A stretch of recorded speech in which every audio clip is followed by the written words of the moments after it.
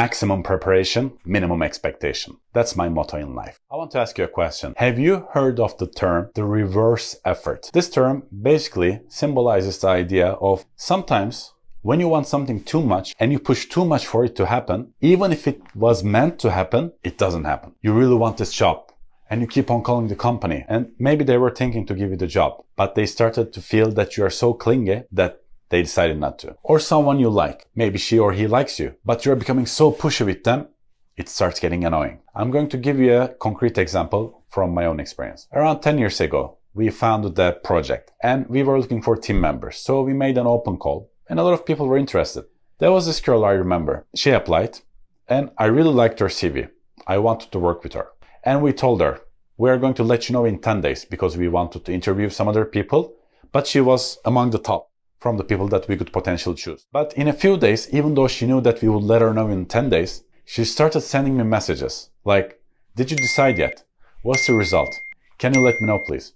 And it started to annoy me a bit because she already knew that the results would be out in 10 days, but she was being impatient. So long story short, at the end, we decided not to give her the job because we didn't want to work with a person who knew the deadlines, but didn't respect it. So she was going to get the job, but she put too much effort into learning about and finding about the result. She ended up not getting the job. So sometimes in life, the best way to go, in a lot of cases, is to prepare on a maximum level.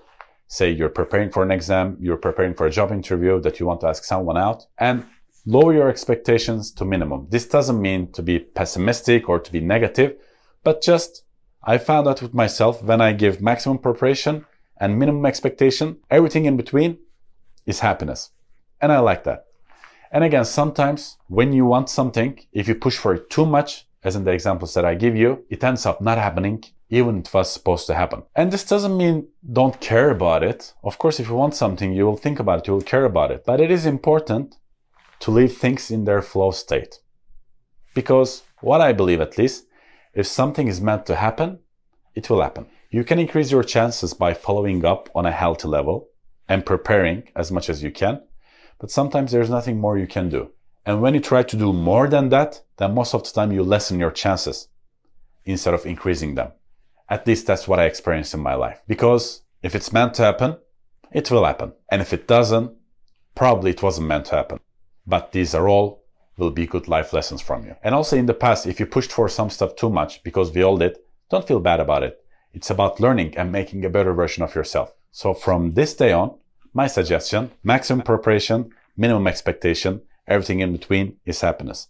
And sometimes just let things in the flow. It doesn't mean do nothing about it. Do what you can and then let it flow. Because again, if it's meant to happen, it will happen. Thank you for watching this video. I share videos about life, personal development, and anything related to my experience.